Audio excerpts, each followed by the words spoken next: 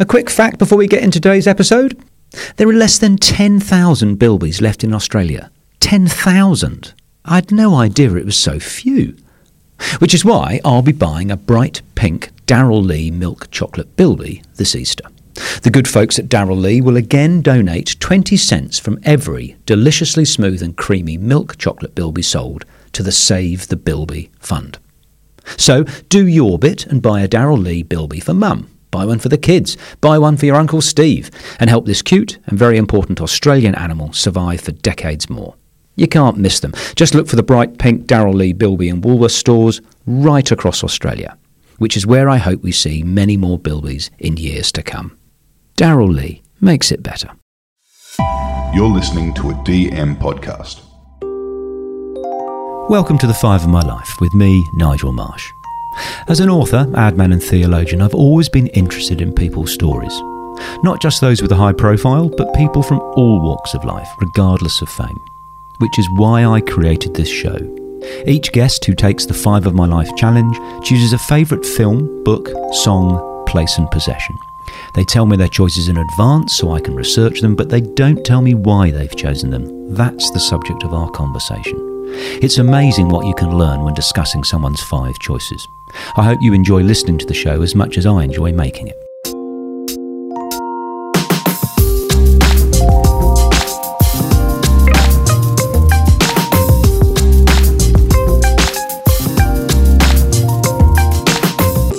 To show our support for International Women's Day, we've put together this special episode. In it, 5 amazing women, Layne Beachley, Anya Hindmarch, Kate McClymont, Julia Gillard and Mary Chiarella each tell a story prompted by the 5 of My Life challenge.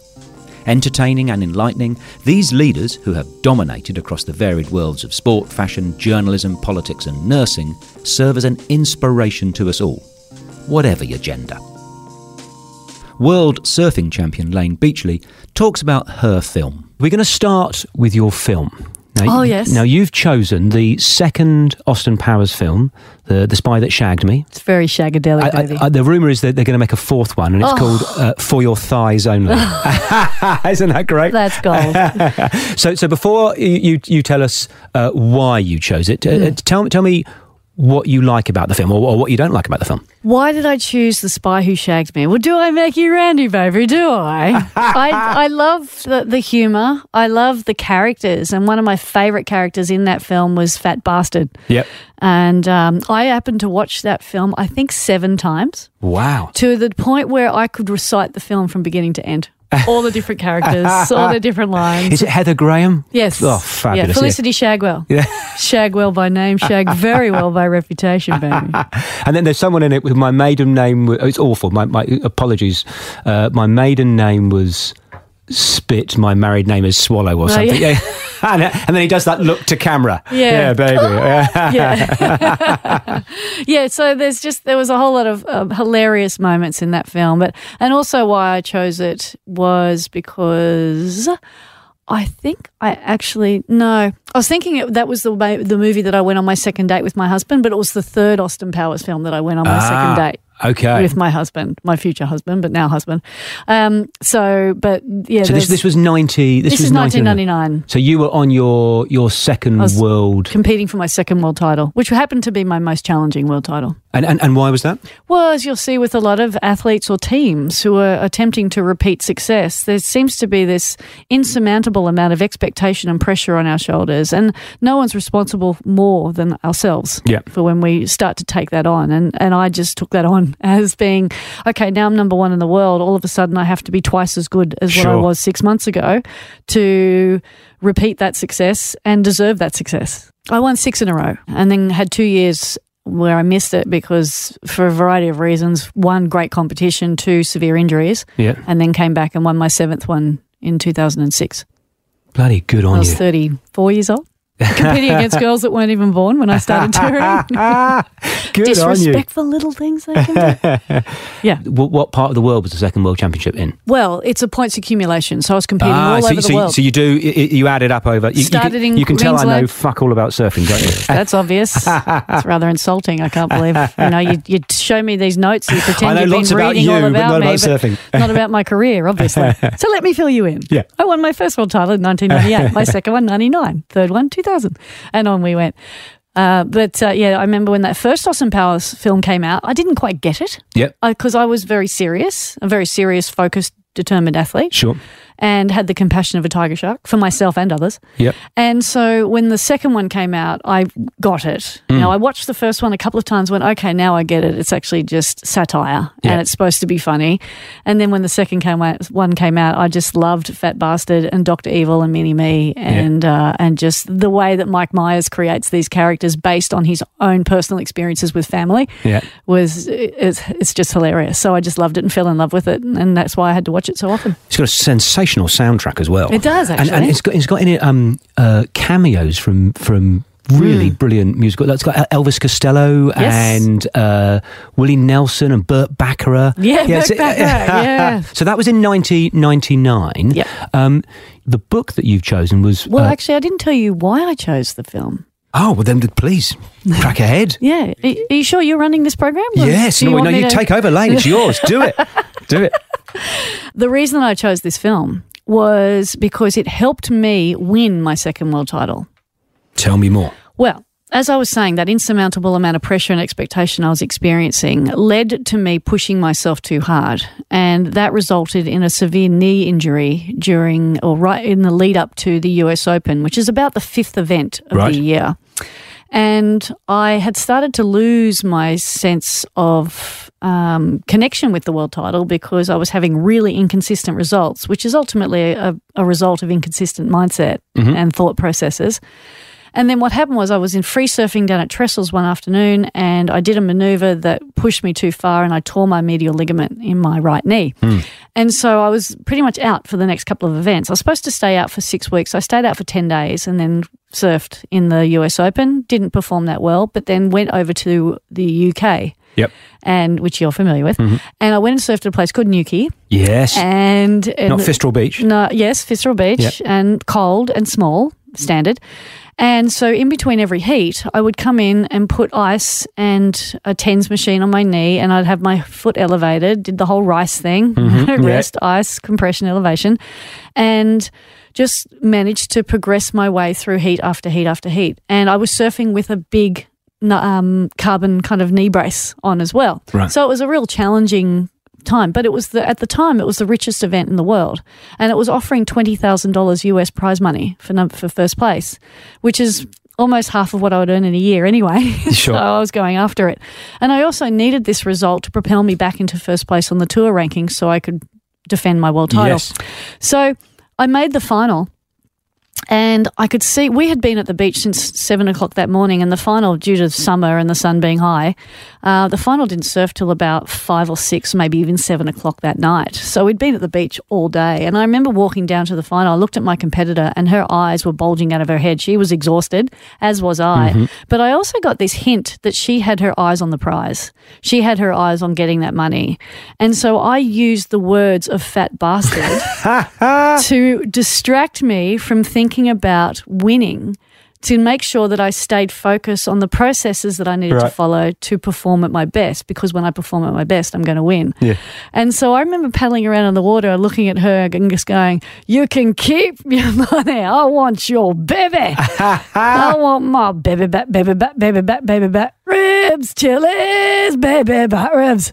And so I just started reciting Fat Bastard to distract me from the fact that I'm competing for a final and a win and 20,000 US, but I want the win. I don't want the prize money. Yeah. And so it was just a really healthy distraction to keep me. That's a sensational story. I went on and won. And the thing was, in the UK, they actually had to go and raid all the banks to get the cash, to pay me in cash. And they paid me $3,000 in $1 bills.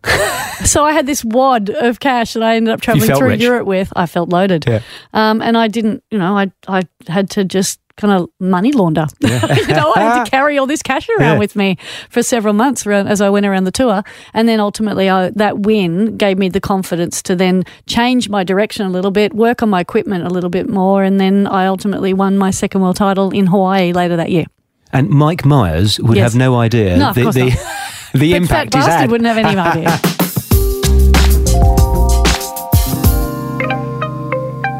Global fashion icon Anya Hindmarch talks about her book. We're moving from children's fiction to, I mean, I'm loath to call it this, but adult self-help. You have chosen a book written in 1978 by Shakti Gawain, if I've pronounced the lady's name correctly, Creative Visualizations. It's a pioneering classic, sold 7 million copies. Tell me about it and why you've chosen it. This is a book, and I will confess that I haven't really actually read. It's a book that I love the kind of the spark notes of. It's a book. It's a philosophy ultimately that I really believe in and share with a great friend of mine, Natalie Massenet, who started Net-a-Porter. Who's a brilliant woman, and she and I sort of bonded over this book because the premise ultimately is that if you believe and creatively visualize what you would like to happen. So maybe it's a work ambition, or it's a personal ambition, or it's For me, I used to be very, very, very scared of public speaking, right.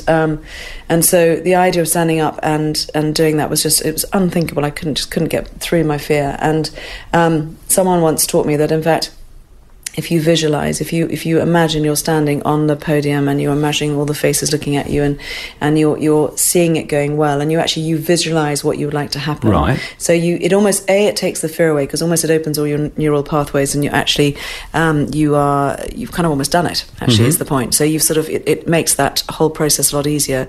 And I think if you apply that to all sorts of things, so maybe you want to achieve something.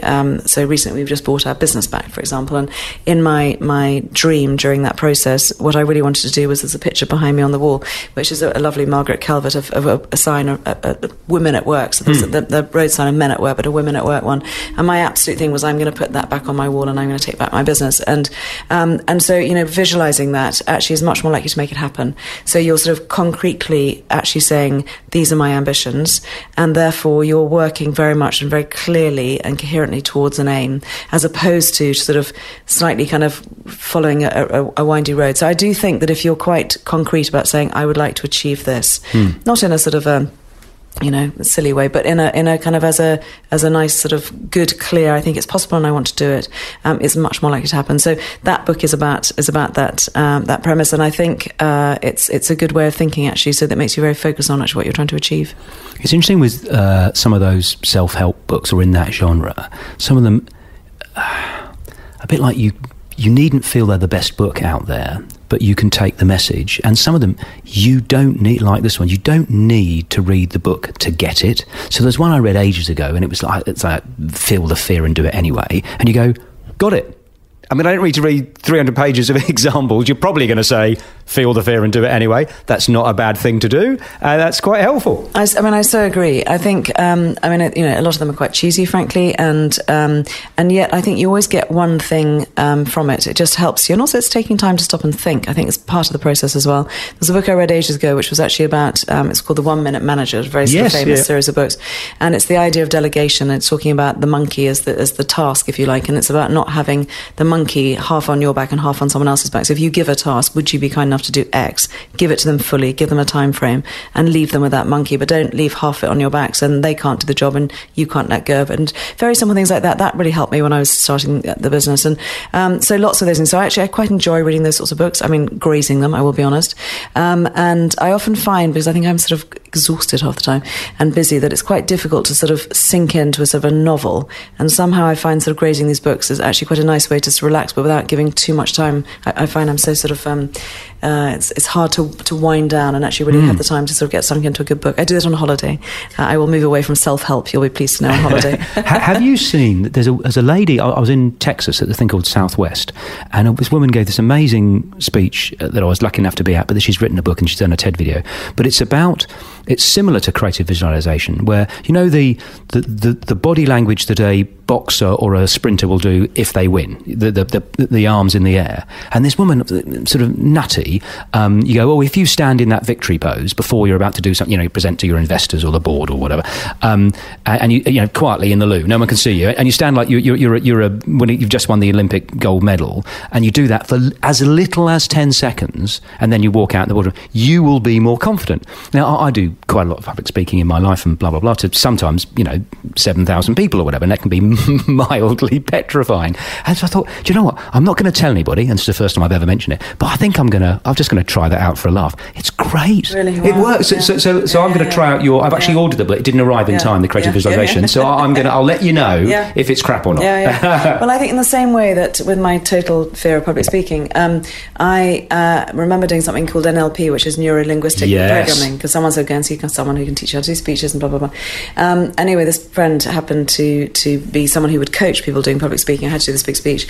But also, actually, his process was this NLP. And actually, that was fascinating. And so that's the idea of actually your brain. I'm so clever, your brain. You can actually just switch off fear. So you might have fear on a number of things. For me, I used to really sort of hyperventilate. It became a very physical thing, and it was awkward. And they trace it back to why. And for me, I actually wanted to sing professionally. I loved classical music, and I had a very bad experience. And so it really halted me. So they take you back over the experience, and they kind of wash it from your brain effectively, and then they bring you back. And one thing, and so you can approach anything, I think, if you look at things differently.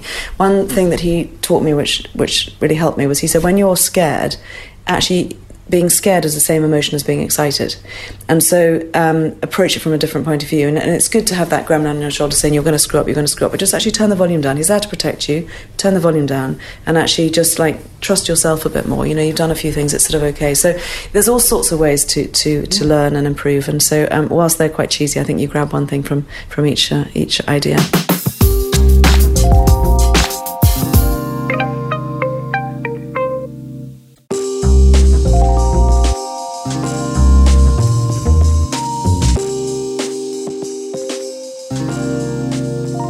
Australia's leading investigative journalist, Kate McClymont, told us about her song. Now, we're going to go back in time to the 1960s. You have chosen the song that, according to some people, is the most acclaimed song of all time. Oh, that makes me feel a bit cheap. Well, you're such a populist, McClymont. I know. It's Like a Rolling Stone by Bob Dylan.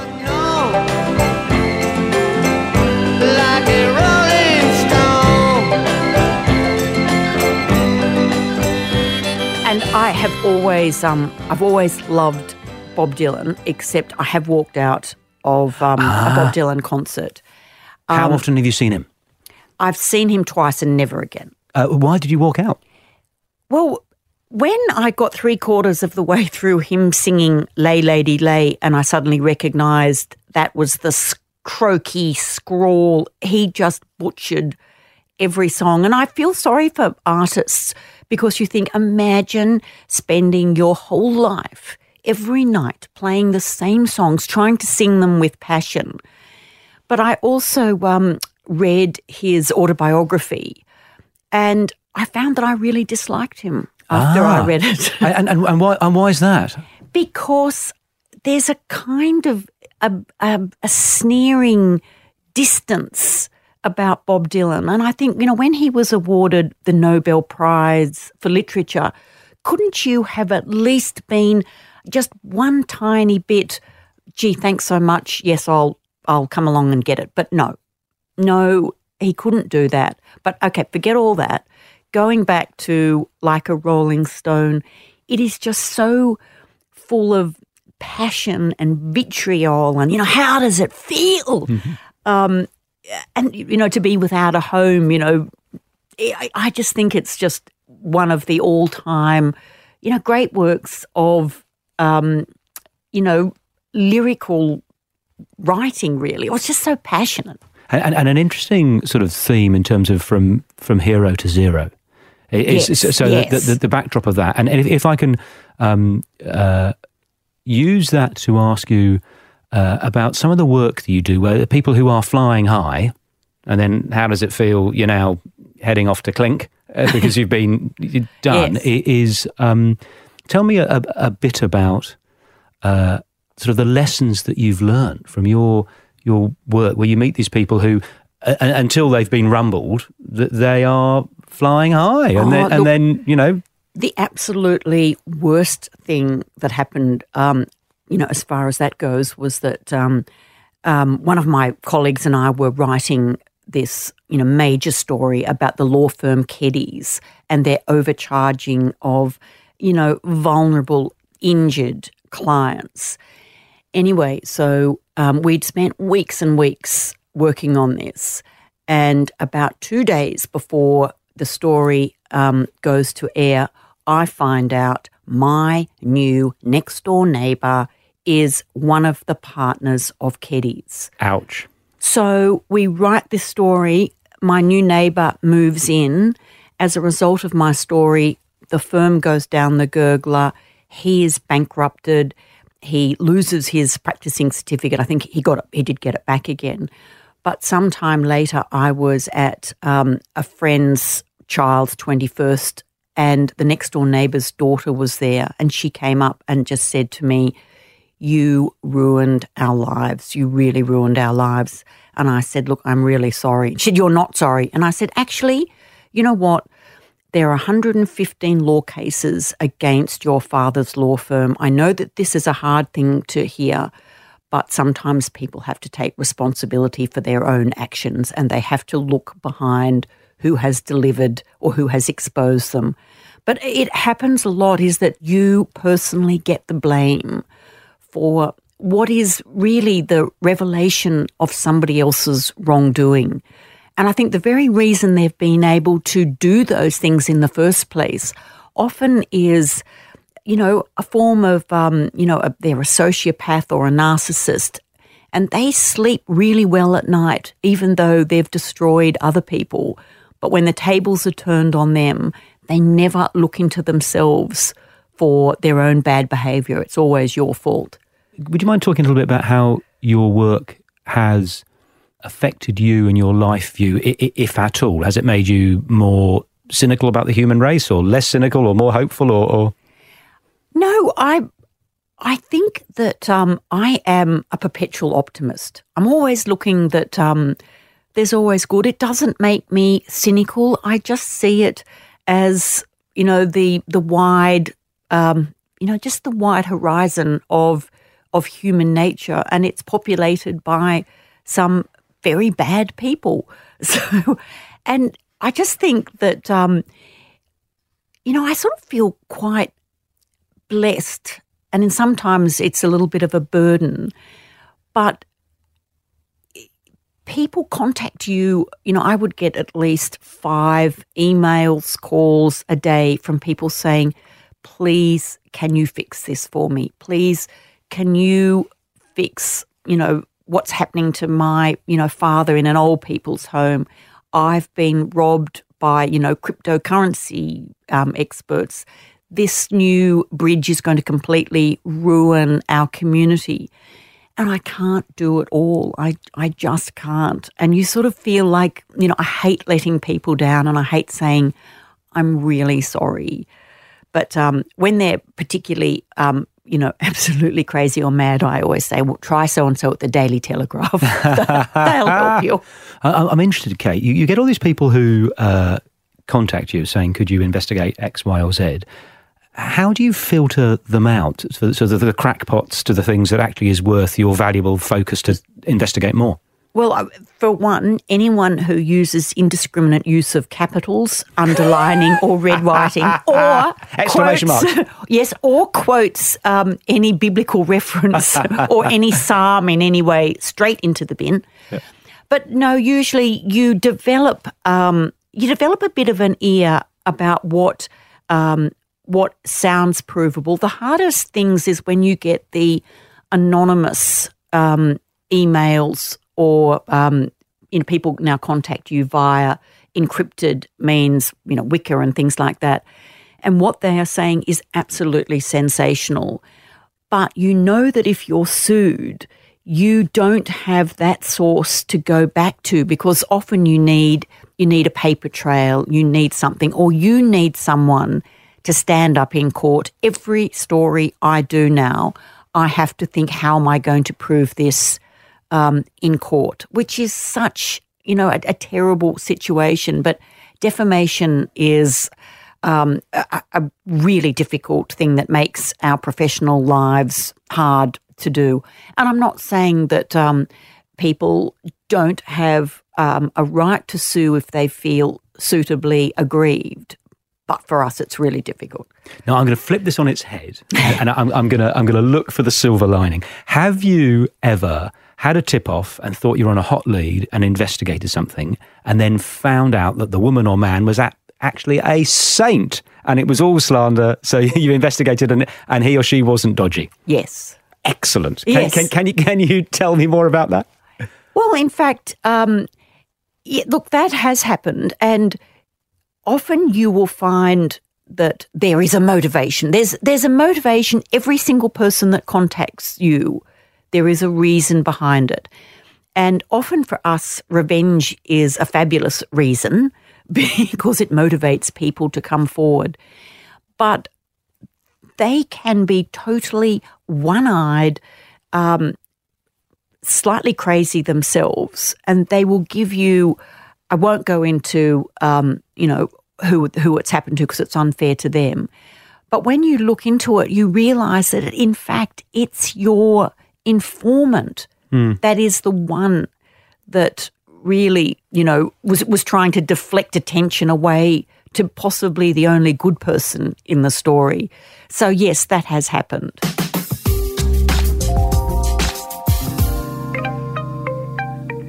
Australia's first female Prime Minister, Julia Gillard, talks about her special place. Now, I have to tell you, Miss Gillard, that all your choices have been unique, because you are a unique individual, but your fourth choice has had one other of my guests that's been similar. So Layne Beachley chose the ocean, and Julia Gillard has chosen the seaside. Define the seaside for me and tell me why you've chosen it. Well, Layne Beachley engages in the ocean in a different way to me. You look at it. So I think she would say ocean because she's far offshore hunting the perfect wave so that she can ride it with consummate skill and athleticism. That's not me. And so I've used the more humble expression seaside because really I'm on the sand looking out. I do like to swim in the ocean, but more routinely what I do is I like to walk alongside the water and just feel the air. I'm a big believer that there is something restorative for your soul, for your body, for everything, if you can get some ocean air. That's the perfect link, Julia, for me to ask you to talk about your Beyond Blue role. You're talking about the restorative effects of a walk by the seaside. You do wonderful work for Beyond Blue. Would you mind just talking a little bit about that? Yes, I'm the current chair of Beyond Blue. I took that over a few years ago from Jeff Kennett, who, of course, everybody would remember as a Conservative politician, Premier of Victoria. But after his time in politics, he took very seriously mental health. He wanted to make a big difference. Jeff's a very can-do kind of person. And he created Beyond Blue and built it into the organisation it is today. And it's about awareness raising, but also behaviour changing. It's about innovation in services, trying to think up new ways of meeting needs, experimenting with them, then showing what works, and then trying to persuade government to bring it to scale. But most people would know Beyond Blue because they or a family member have reached out and used our services as a mental health support. So they might have rung the telephone line, and certainly in their hundreds of thousands, Australians are now contacting the Coronavirus Wellbeing Support Line, or they may have engaged online through the website, been in a chat room, got some resources that they needed. And so it's all a way of saying we can never address mental health needs unless we're prepared to talk about them and encourage people to reach out for help when they need it. And in this pressurised time, we would all expect, and it's completely understandable, that more people need support than in a more usual cycle in Australia. Yeah, wonderful organisation.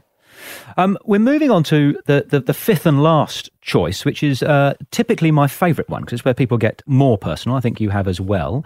You have chosen a photograph of your father. Would you mind describing it for us and then telling us why you've chosen it? Sure. I've got many photos, of course, of my father and mother, but this photo is one of Dad kind of caught not unawares. He has obviously had someone call out to him and the photograph's been snapped, but he is at the kitchen sink. He's washing dishes. He's got a tea towel just draped over his shoulder.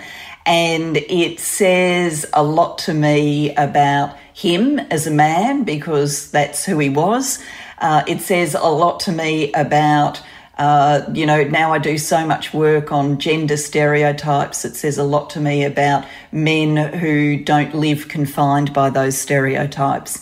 And it says a lot to me about life being about the small moments, not necessarily the grand occasions. I think that's a wonderful possession to have chosen. There's a phrase, if you're going to be it, you need to see it.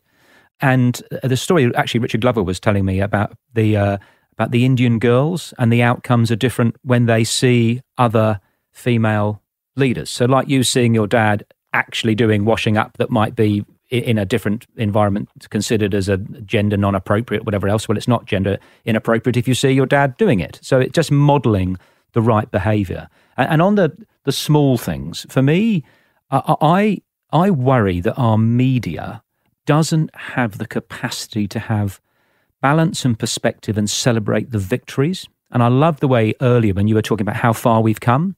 It is possible to acknowledge two things at the same time. There is lots to do. There will always be lots to do. But let's look back at the life of people in the 1300s, the 1600s, the 1800s. We've come a long way. So I think it's a really lovely message about the small things, because in reality, not many of us can be, JFK or Winston Churchill or Ellen Johnson Sirleaf or Julia Gillard. We're just sort of doing the best we can, putting one foot in front of the other. And you've been a legend, Julia, to come on Five of My Life and be so honest and open and authentic.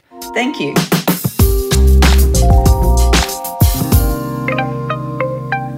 Inspirational nursing leader Mary Chiarella discusses her possession. Your possession is your home in Sydney. So yes. First of all, describe where it is, what it is, and then tell us why you've chosen that. It's in Mossman. Sounds terribly grand until my father-in-law bought it for us. He said it was the worst house in the best suburb. And it was a tiny 2-bedroom cottage. But my first late husband, I'm widowed twice, as you know, but my first late husband was an architect. Yeah. So basically he built the place from scratch. Then he got a job.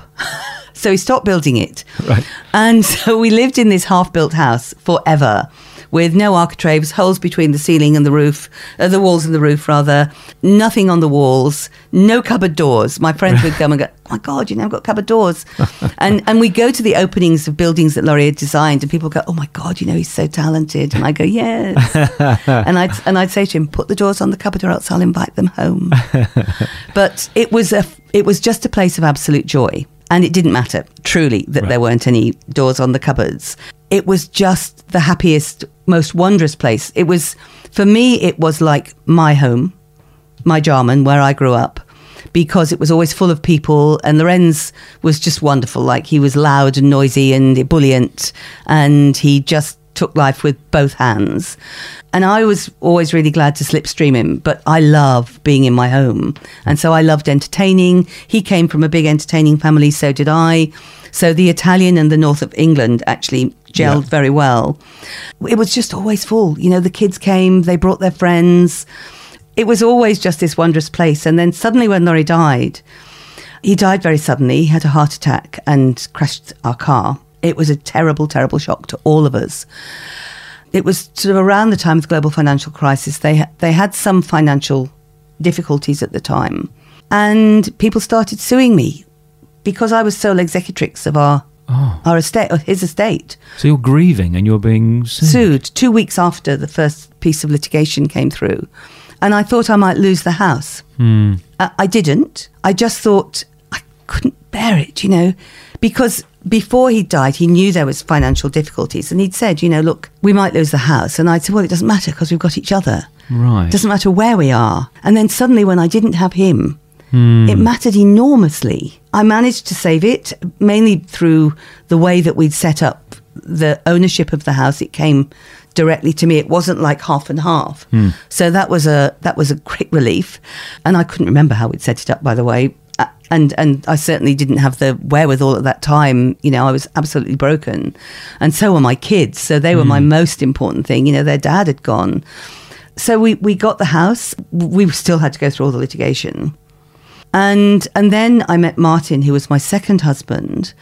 And when he came to my house, he said, oh, my God, he'd grown up in Rhodesia. His father was a professor of law at Salisbury, and his mother was a journalist. And they had this home called Tandara. And he said, my God, your house is just like Tandara. It's full of fascinating people who sit round and they don't care what they eat and drink as long as they can talk. You know, that was how he saw it. So he lived there for the whole of his life. And basically 6 months after we'd met, he was diagnosed with throat cancer, stage 4. And so we only had 2.5 years together. And he very much wanted to get married, which we did eventually because Martin wanted it very much. And so we only had a year being married together. Right. Again, you know, it's a bit like people who are in palliative care. It was joyous. It was a really special time. And because we knew... Because you knew it was limited. We knew it was limited. We didn't waste a nanosecond. And also one of the things after... Because I had cancer when I was 49 and Laurie didn't die until I was 54. And so again, those last 6 years with Lorenz were so critical because we thought I might die. Right. You know, so again, that kind of focus on what really matters and what is wondrous. You know, we had that and it was wonderful. So my home now, like it's full of wonderful memories. Yeah, you're still in the same place? I'm still in the same home. Oh, fantastic. Yeah. Right. And when I walk in, first after Lorenz died, it felt like I was a pea in a bucket, you know. I felt I'd rattled around it. But I've reorganised it and I've finished the cupboards and the kitchen and the walls, by the way, over the years. And Martin was very handy. So lots of the jobs that Lorenz would never have done, Martin did. But it feels like I've been wrapped in a warm blanket when I walk into it. It is just this place of joy. It's really inspiring to hear you talk. I mean, that is on one obvious level a very tragic story, but you're talking, you know, incredibly joyously about it. And I was listening today, again, I listened this morning to Monica McInerney, and she made the comment that her life was forged with love and grief. And so is mine. Yeah. That is, I think, one of the things that makes you live every minute. And I see myself as blessed because I've been loved by two extraordinary, well, no, more than two, my dad, my brothers, you know, my sons, by lots of wonderful human beings, and my girlfriends, oh my God. So I have the best women friends on earth. The day that Laurie died, we came back from the hospital because we had to go and identify him. We came back from the hospital and 4 of my women friends were sitting on my front doorstep. And they just walked in and they started cleaning my cupboards, which I suspect they'd wanted to do forever, by the way. But they just never left. Those first 2 weeks, I was never on my own. We were never on our own. And so I am, you know, I see myself not as a figure of pity, but as someone who has been incredibly blessed. We can't avoid grief. We can't avoid tragedy. You don't know who it's going to hit and you don't know when it's going to hit. So the important thing is to live the best life you can, isn't it? And my dad, who was an extraordinary man, he was like the local magistrate and the local rural chair of the rural district council, chair of the housing committee, you name it, Dad did it, you know. He wrote in my autograph book when I was 5 a quote, which is, "I shall pass through this world but once. Any good thing that I can do, let me now do it. Let me not defer it nor neglect it, for I shall not pass this way again." And then underneath it he wrote, "This is how I've lived my life, Mary. I hope you will live yours in the same way." That is the most perfect end story and quote for 5 of my life. That's just such a lovely... You're only here once. I hope to live, you know, my life the best way I can. Wonderful. Mary, there is one further question. Yes. That you will know, because I know you've listened to lots of the other episodes, is who would you like to hear on 5 of My Life next? Like Monica, I'm going to be very parochial and say that this is a friend of mine. And she is a friend of mine called Amanda Adrian. Amanda Adrian. Yes. She is a nurse and a lawyer like I am. Okay. And she has had an incredibly checkered career. She's now retired, and as a retired nurse and lawyer, she has actually become a painter. She's a very good artist. She's just had some exhibitions in Canberra. She also is, like me, a passionate conservationist. So we're both hugely interested in environmental issues in relation to health. And she is also the president of the local Rural District Fire Service. Wow. So she is a dynamo. And it won't matter which bit of her life you look at, you'll be fascinated. Well, I look forward to hearing her stories on 5 My Life, and I'm going to end with a quote from Florence Nightingale that you have at the base of your emails. Yes. Which is, let us never consider ourselves finished nurses. We must be learning all our lives. Wise words, Mary. Thank you so much for sharing on 5 My Life. My absolute pleasure. Thank you so much.